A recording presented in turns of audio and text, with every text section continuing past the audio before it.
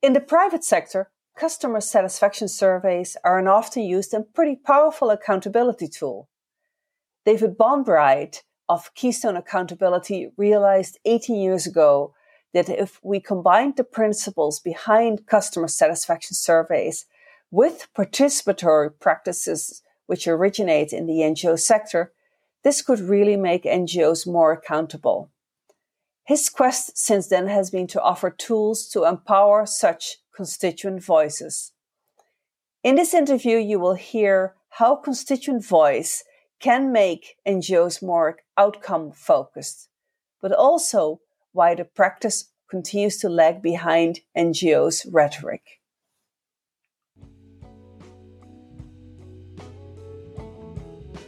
Hello, and welcome to NGO Soul and Strategy, the podcast for NGO leaders and managers who look change right in the eye. My name is Tosca Bruno van Vijfijken, and I'm the founder and principal consultant at Five Oaks Consulting. I have over 3 decades of experience helping leaders in civil society and philanthropic organizations manage change, invest in cutting-edge leadership development, lead organizational culture change, and strengthen organizational effectiveness. If you are in an international civil society leadership position or are aspiring to grow towards that, this podcast is for you.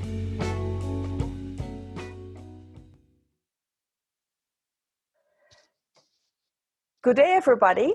I am pleased to talk on this very unusual day with the co-founder and chief executive of Keystone, David Bonbright. And Keystone, in case you don't know it, is an international charity that's dedicated to bringing constituent feedback to social change practice. And we're going to talk about what that word constituent feedback means. Why I'm talking about this being an unusual day, because we're, of course, in the middle of the huge outbreak of the coronavirus. And David and I are both kind of recalibrating our inner beings, perhaps, and trying to focus still on the parts of our work that are still equally important, whether it is about quality or about values. We're trying to stay focused on that, but we're all recognizing that we're all going through a lot of turmoil. But back to the topic of today. So constituent voice is a methodology of planning, doing, measuring, and communicating when we listen as nonprofit and NGOs to those who are meant to benefit from our activities. So the constituents that we're talking about here are what some other people might call primary stakeholders. But we're going to talk about what this all means and how Keystone Accountability as an organization, as a support organization, has been working on this for a long time. And in fact, I would argue was a big champion and an early adopter that has really pushed us as a sector to become much more rigorous about collecting the voices of those who are supposed to benefit from our activities. David Bonbright worked also with the Aga Khan Foundation and with Ashoka, another entity that supported social entrepreneurs well before it became fashionable. And he's also worked with the Oak and Ford Foundation, amongst others. So David, welcome to our podcast. Thank you, Tosca. It's great to be here. So let's dive in. What is constituency voice, first of all? Well, you gave a good introduction, Tosca. Constituent voice is our tool. It's the tool we've developed. But I think if you had to put a label over it, I would say it's a continual improvement process tool. It's a tool that organizations can use for continual improvement. And the key to it that maybe distinguishes it from other tools for continual improvement is another word that I like to add to this phrase. I say that constituent voice is about continual improvement together.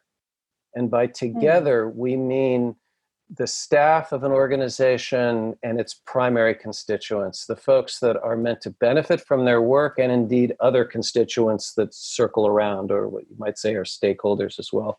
We prefer the term constituent to stakeholder. We can get into that if you want. But And the point of that is that the importance of the together word is that social change, and any kind of social change, is happening within complex systems where different parts of the system are seeing different things at different times.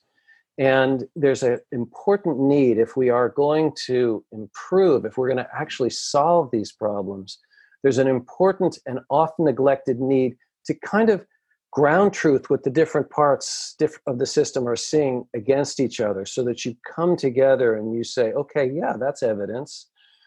How do you see it? How do you see it? How does it impact you? And so that you build consensus and shared understanding. And so you can't have continual improvement. You can't keep getting better if you leave key stakeholders behind along the way. We see this again and again and again. And so the idea here is to create a tool that actually brings us all together. They have this wonderful phrase that's often quoted from Africa, the African proverb, if you want to go fast, go alone. If you want to go far, go together. And constituent voice is a tool for going far together. And might I just say for a moment, I can't help myself, that saying is also very relevant right now in the middle of the pandemic, isn't it? Indeed. But I do want you to talk a little bit more about why you prefer the term constituent over stakeholder. When I use the term in my work, sometimes I get somewhat blank looks.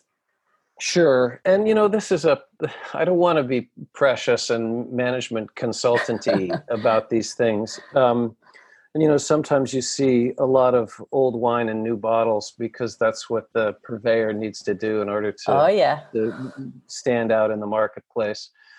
I think in our case, we do have a kind of real conceptual point, and also a historical point.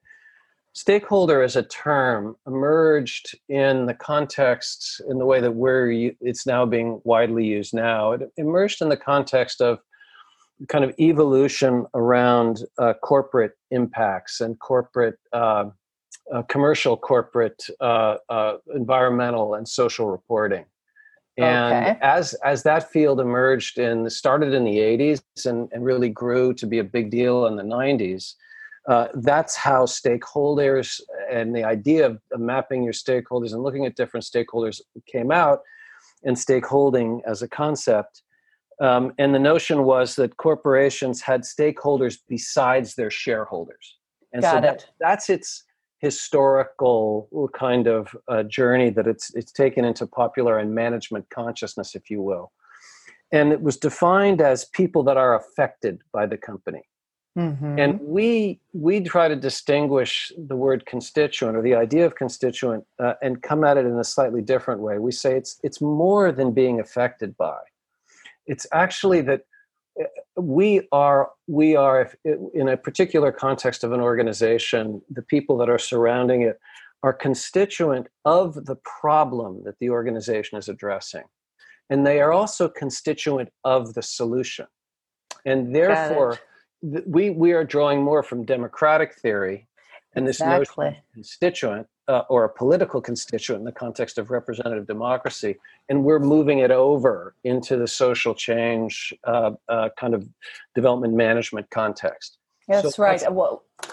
What I hear in the word constituent is citizen. You made a reference to political democracies, etc., and there is more of a citizen element. I loved what you said about people are the constituents of problems that the nonprofit addresses, but also have to be of the solution. But let's move now to make this a bit more concrete. Mm-hmm. What are some concrete ways in which nonprofits can gather their constituents' voices and take account of those voices in decision making? How does that look like? Sure. From a tool perspective, and what does Keystone does to support that?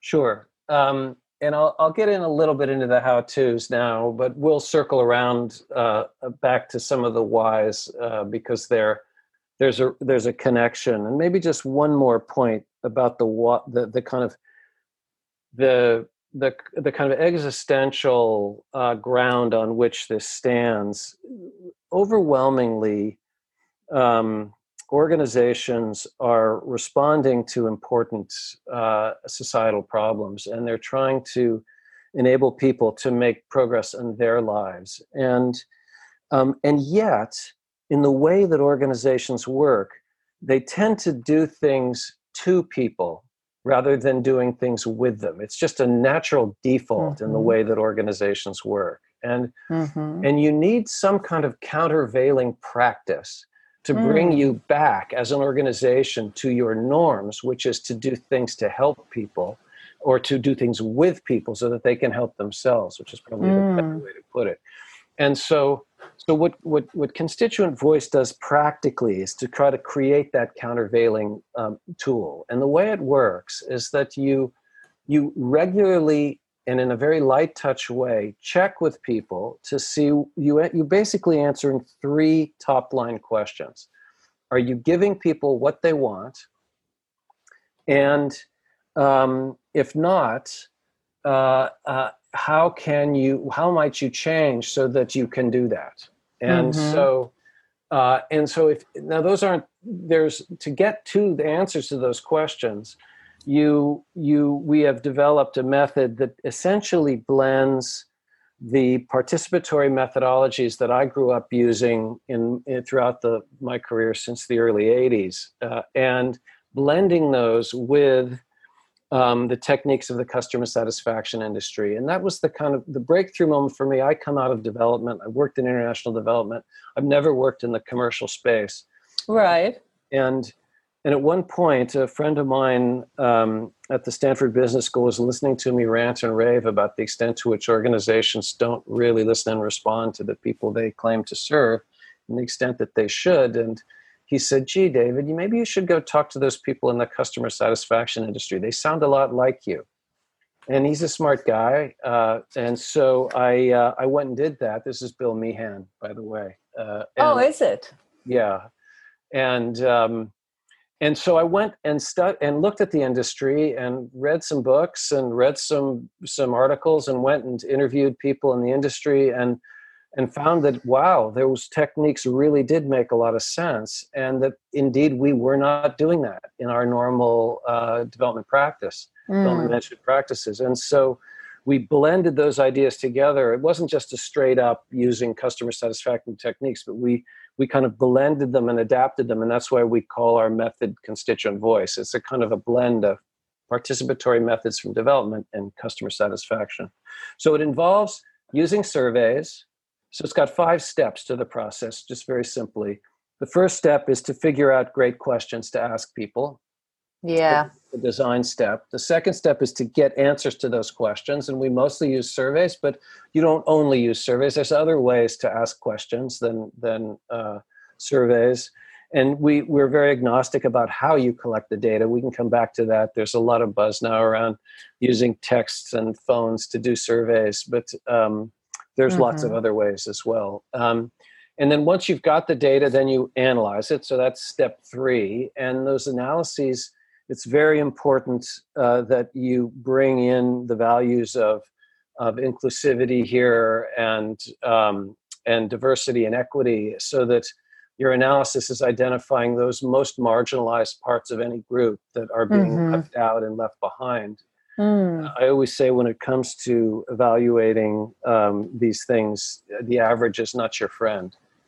Because it disguises the most important things that are happening out there with your work. So it could also, by the way, highlight the positive outliers, right? Correct. The positive deviants. Absolutely. Okay. We're doing so well with women over 60. Why is that? What's going on there? And what can we learn from that to then work with younger people who don't seem to be as engaged with us, and so on. Right.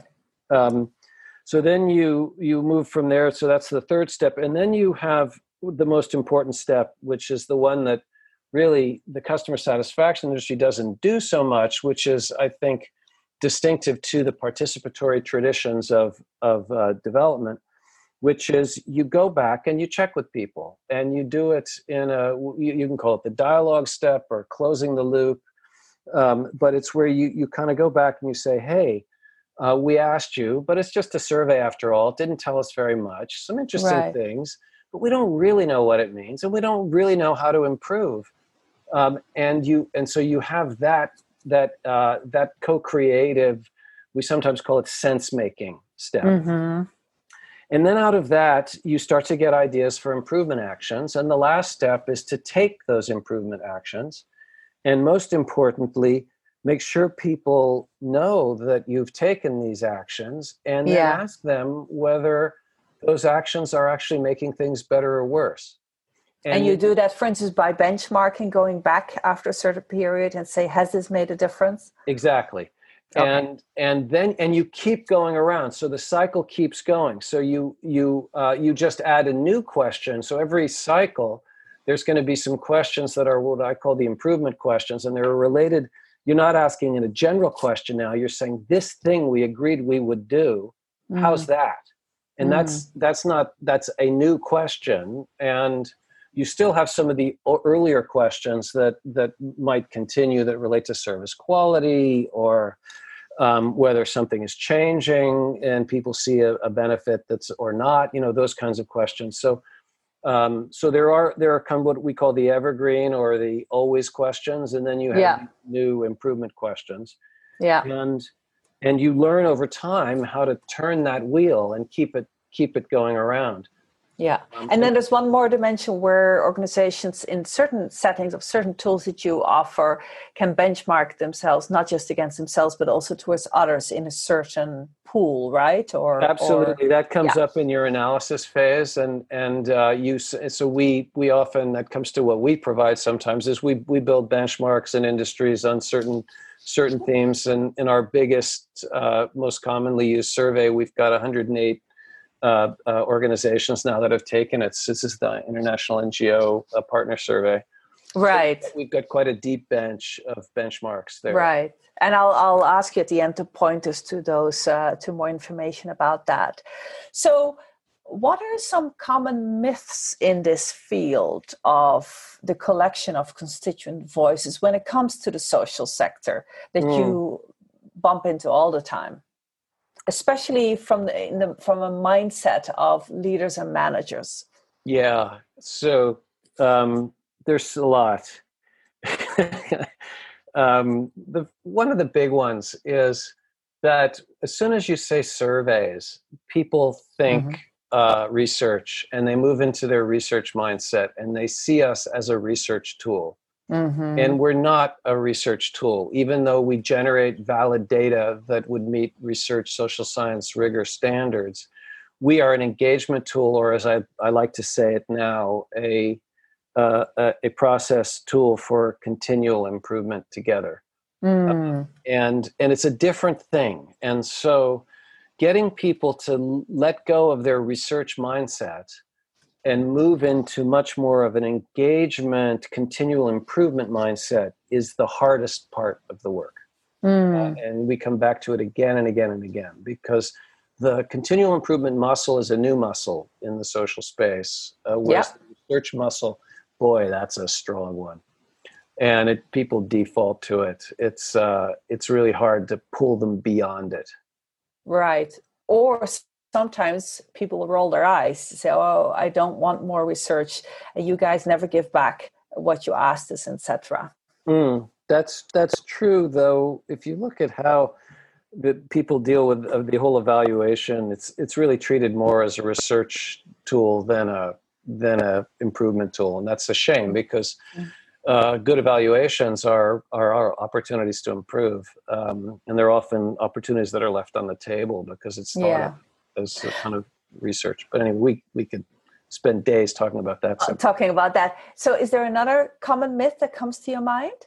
Well, related to that, I mean, there's lots of little ones that are important. So one we hear an awful lot is, you can't trust the surveys because of all the biases that are associated with surveys. And we're in a power dynamic relationship, so people are going to be polite, and they're not going to want to lose our service if they're critical of us, and so on.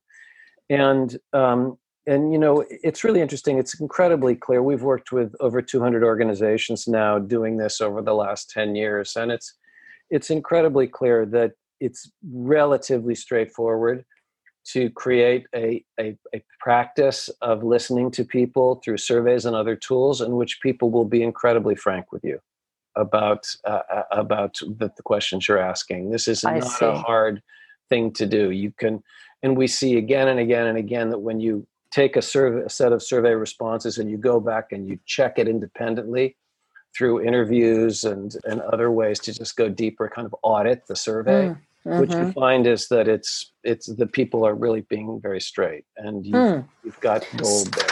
So the claim, which I was going to ask you later on, is that this is really no more than a popularity contest. You would debunk that right away on, what is it now, 18 years of experience with... Well, we've only really been doing constituent voice for about 10 years. Before 10 that, years. we were getting there. So to be kind of more rigorous about it, I would say we have 10 years of experience with this tool. Okay. But yes, I would debunk it, and I would say it's pretty straightforward. And I'll tell you a nice story. One of the questions we like to ask in surveys is, to what extent do you think that this organization, whatever the name of the organization is that's giving the survey, will use your feedback effectively in this survey? And on a scale of 0 to 10. And what we see pretty consistently is that the organizations that take our model seriously and really implement it with fidelity and close the loop and really communicate back to people what they're doing with the survey results and make changes and so on, their answers to that question, their scores go up, obviously. Because people start to know, wow, at first the scores are pretty low because they have no idea and they're used to surveys that never come back. Right. And so the scores are low. And then they start to, as they see people investing, they start to go up. And they see their scores on some of the substantive questions go down. And at first they're upset, the clients are upset by this because they're saying, well, wait a minute, we're leaning in, we're really listening and responding, but now we're getting lower scores on our service quality. And of course, what's happening there is that people are realizing, hey, they're listening. They're paying attention. It's worth my while to be a little more thoughtful and a little more critical here and not just tick the box, but actually lean in and push them in the direction that I want them to go. That's interesting. Yeah. And by the way, that's what we call voice.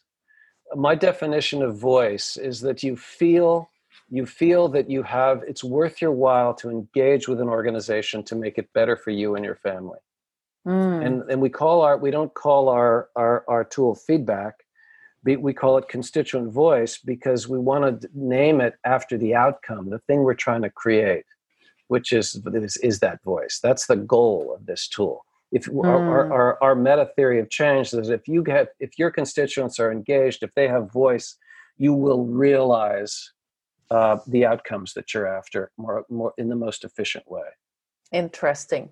So also still at a practical level, what are some roadblocks to watch out for those NGOs that do aspire to embrace constituent voice as part of their organizational systems and processes, if you will, for evaluation and for continuous improvement? The biggest roadblock is the capacity to respond. I did a piece of work.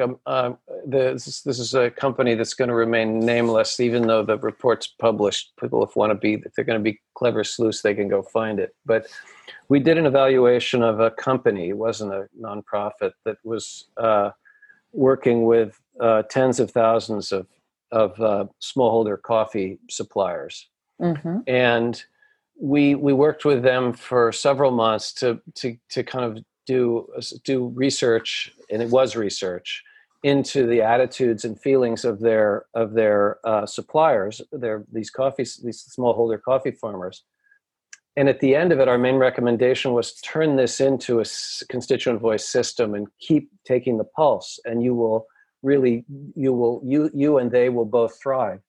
And they didn't do it. And I was really disappointed because I thought they really got it, and I thought they really were going to. And 3 years later, I went back to them for another reason that came up, and because we were writing up a chapter for a book, and it was going to involve looking back at this case. And they said, "Oh, we have good news for you. We did implement your recommendation. We do have this system now in place." Yeah. The reason we didn't do it right away was we had no way to respond to these farmers so we would have had the feedback, but we wouldn't have been able to actually do anything. So we spent a year putting the capacity in place to respond, rejigged our whole operation, and then when we had that, then we instituted the constituent voice system. So I thought that was a good example of a very thoughtful manager. This is the general manager of this company to that roadblock. But your general observation is that one of the biggest obstacles for actually embracing this is that when organizations do not have the capacity to respond to I'm now hesitating to use the word feedback, because you told us just now that you prefer not to use that, but the data to respond to it in terms of actions for continuous improvement. Yes, I think it's just important to be very intentional about building your constituent voice system so that you are able to be responsive as it works. So you can start small and you can keep it narrow and you can build up your capacity. But I think the general principle of don't ask if you're not going to do anything is a good one to have. And don't ask if you have no capacity to do anything is a good one to have. And so starting very narrow, for instance, and then if you find it very valuable, both for the constituents and for the organizations, to expand from there as one. Are you finding that in terms of mindsets of staff in NGOs or leaders or managers or boards, that there are obstacles there? Definitely. There's a big one, and I'm not the only one who says this. Lots of people point to this from time to time. There's a often unexamined "we know better" mentality that sits in our profession, and at one level, it's understandable. You go to school for a dozen years to build up some expertise, and by gosh, you better go out there and demonstrate your value to the world with your expertise. Or after all, what are you doing? Right. And I think it takes a long time to learn how, or it seems to take a long time to learn how to distinguish between expertise and technical skill and scientific and other kinds of more practical knowledge, and the process of decision making and empowerment related to decision making, and how to make the two things fit together. So great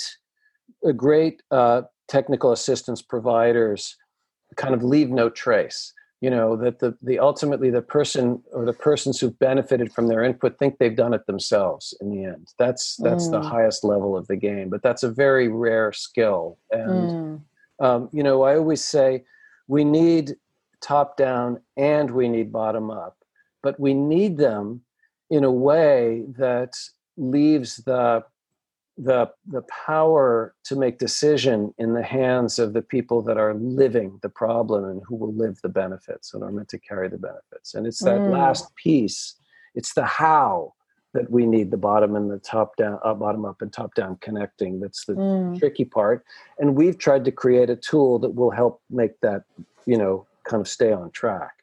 That's so interesting. I'm just making a link now. This is more of a sidebar to myself, but to that trend, if you will, in the digital campaigning realm. So where you have digital NGO campaigning platforms, that are working more with a people-powered form of campaigning rather than a staff-led form of campaigning. And I see some analogies there that I'd like to explore at some point in the future. I do a little bit of work on that as well. So if we want to be, realistic, however, I could imagine that a leader of an NGO listening to this interview says, yeah, this is all nice and well, but as a leader, I have to balance many competing values as well as priorities. How would you advise them how they should balance the data coming from primary constituents, clients, customers, beneficiaries, whatever you want to call that, with that of other stakeholders and their views, their perspectives, whether it's their boards, their donors, their own staff, expectations from their peers, expectations when they operate in networks and coalitions and alliances, etc. How should they balance these many competing values and data points and keep constituent voice part of that mesh, if you will? Well, I guess I pretty clearly believe that the primary constituent voices are the people that are meant to benefit, and that's what we call that. In our lingo, we talk about the primary constituents, who are the people that are the raison d'etre for the program, the people living the problems and are meant to have the benefits. And I think from there, the rest of the challenge for nonprofit managers at every level is educating all the stakeholders about those views from the base, and helping people reflect on how their views relate to the people, to the primary constituents. So if you think about it, if you're a board member of an organization or you're a funder of an organization, you don't care ultimately about the organization. You care about the primary constituents. That's why you're there. You're trying to solve a problem in the world. And so everything else is a means. And therefore you want to align to the primary constituent voice. The problem is it's never been available in an actionable, continuous way before. And that information just wasn't possible. And I always point to the customer satisfaction industry itself as a great analogy. So this is an industry that's been around since the early 60s. Okay. And if we were having a conversation, it was 1961, and I said to you, Tosca, I just filled in a customer satisfaction form, you would say to me, what's that? They didn't exist. Right. The world then was a world of market research, and people went out and talked with customers and things, but it was this thing that we all understand and is morphed now in the digital age to being open feedback systems like Yelp and so on. Yeah. That just was not even imaginable, or it wasn't imagined, and it emerged in the 60s, and it grew very rapidly to where it is today, and it's become an ubiquitous and integral part of customer service. And no self-respecting company would not do customer feedback. That's right. And we're kind of in that 1961 moment in social change. That's depressing. Maybe we're at 1962, because the last 2 years we're seeing some movement and some uptake around these ideas, but we're nowhere near where we should be. And so I think the big job is a job of really for NGO leaders is a job of communicating the importance of this, and reconciling it to all the other constituent perspectives. Interesting. That's a good charge to leave us with. Let me ask you one more kind of provocative question before we run out of time. Mm-hmm. Tell me something in your realm, in your professional realm, something that you know to be true that almost no INGO agrees with you on, at least not an INGO leader or manager. I don't know. I'm not sure. I mean, I'm not sure I could say that. I think what I see a lot of is, like if I talk to a lot of INGO leaders, and I generally get a lot of agreement around these themes.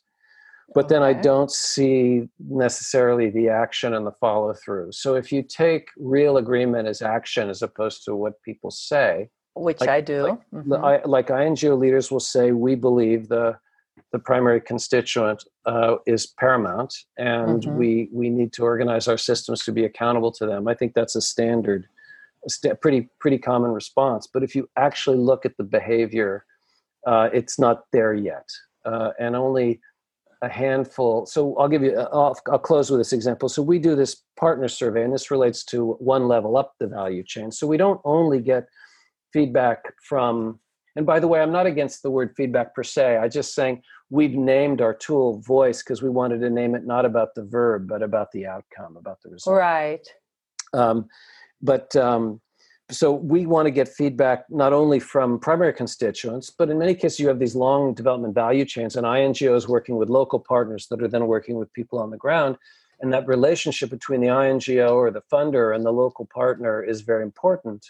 And so we do a lot of surveys of local partners about the INGO feedback, and we do it in a researchy survey. It's a big survey. It's not a constituent voice, light touch, continuous tool. It's takes an hour to fill it in. Sometimes we hear from people who fill it in and complain, and it generates a whole lot of data. And our main recommendation to all these INGOs is, it's okay to do this kind of in-depth research once in a while, but really it's more valuable to take the pulse of your partners continuously and then work together to improve the relationship and address the issues. And of 108 INGOs that have taken this survey over the last 12 years, I think it's a handful that have actually moved from the kind of heavy research survey, and they come back year after year to do it and say it's valuable. And this moving to the pulse, and I think that's where the real value lies. And so when we talk about pulse taking, because I'd like to end the interview on that practical, I want to make sure that our audience can walk away with something they can visualize. So that is, I think, what you call micro surveys. Correct. That the NGO does with its primary constituents at frequent touch moments when the constituent is in touch with the NGO. Through micro surveys of 2-3 questions that they can do on their phone very quickly on their way out of a touch point, if you will, with the NGO. That's how I should imagine it. And so we collect many moments of these micro surveys and look for trends across that data. Is that how exactly? And you can move that up a level to a bigger organization surveying its partners, also at touch points. Yes. So it's the same thing principle. At that level. Yeah, absolutely. Yeah, good. Okay, so since we have run out of time, let me ask you if our audience wants to learn more about you, David Bonbright, as well as about Keystone's work, its services, its products, etc. Where should they go? They should go to one of two websites, the Keystone Accountability website, which is keystoneaccountability.org. Yeah. Or you can go to our online feedback platform, which is for managing constituent voice systems. And there's a free version of that, so they can start to play around with that. And that's called the feedbackcommons.org. feedbackcommons.org. And we will have that in our show notes so that people can check that out. David, I want to thank you for being willing to give us a bit of your time to educate us about constituent voice. I have been very excited about the mechanism for a long time, and I look forward to seeing how you keep pushing the sector to close that gap between rhetorically accepting the importance of the principle of a constituent voice and actually acting on that. Thank you very much, and I wish you both continuing good health as we go through this pandemic until we talk again. Great. Thank you, Tosca, and thanks for your effort to highlight these issues in your podcast. Cheers.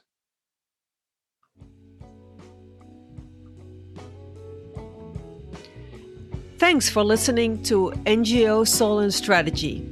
If you want to learn more, have a look at my website, 5oaksconsulting.org, where you will find posts on topics related to what we discussed today. That's 5, as in the number 5, oaksconsulting.org. You can also find free white papers there, recordings of interviews with me, as well as information about the upcoming book Between Power and Irrelevance, The Future of Transnational NGOs, of which I'm a co-author, and which will be published in June 2020. Or feel free to email me at tosca@5oaksconsulting.org and follow me on my social media channels, LinkedIn, Twitter, and Facebook. And be sure to leave a review on iTunes or any of the places where you get your podcasts so that others can find it too.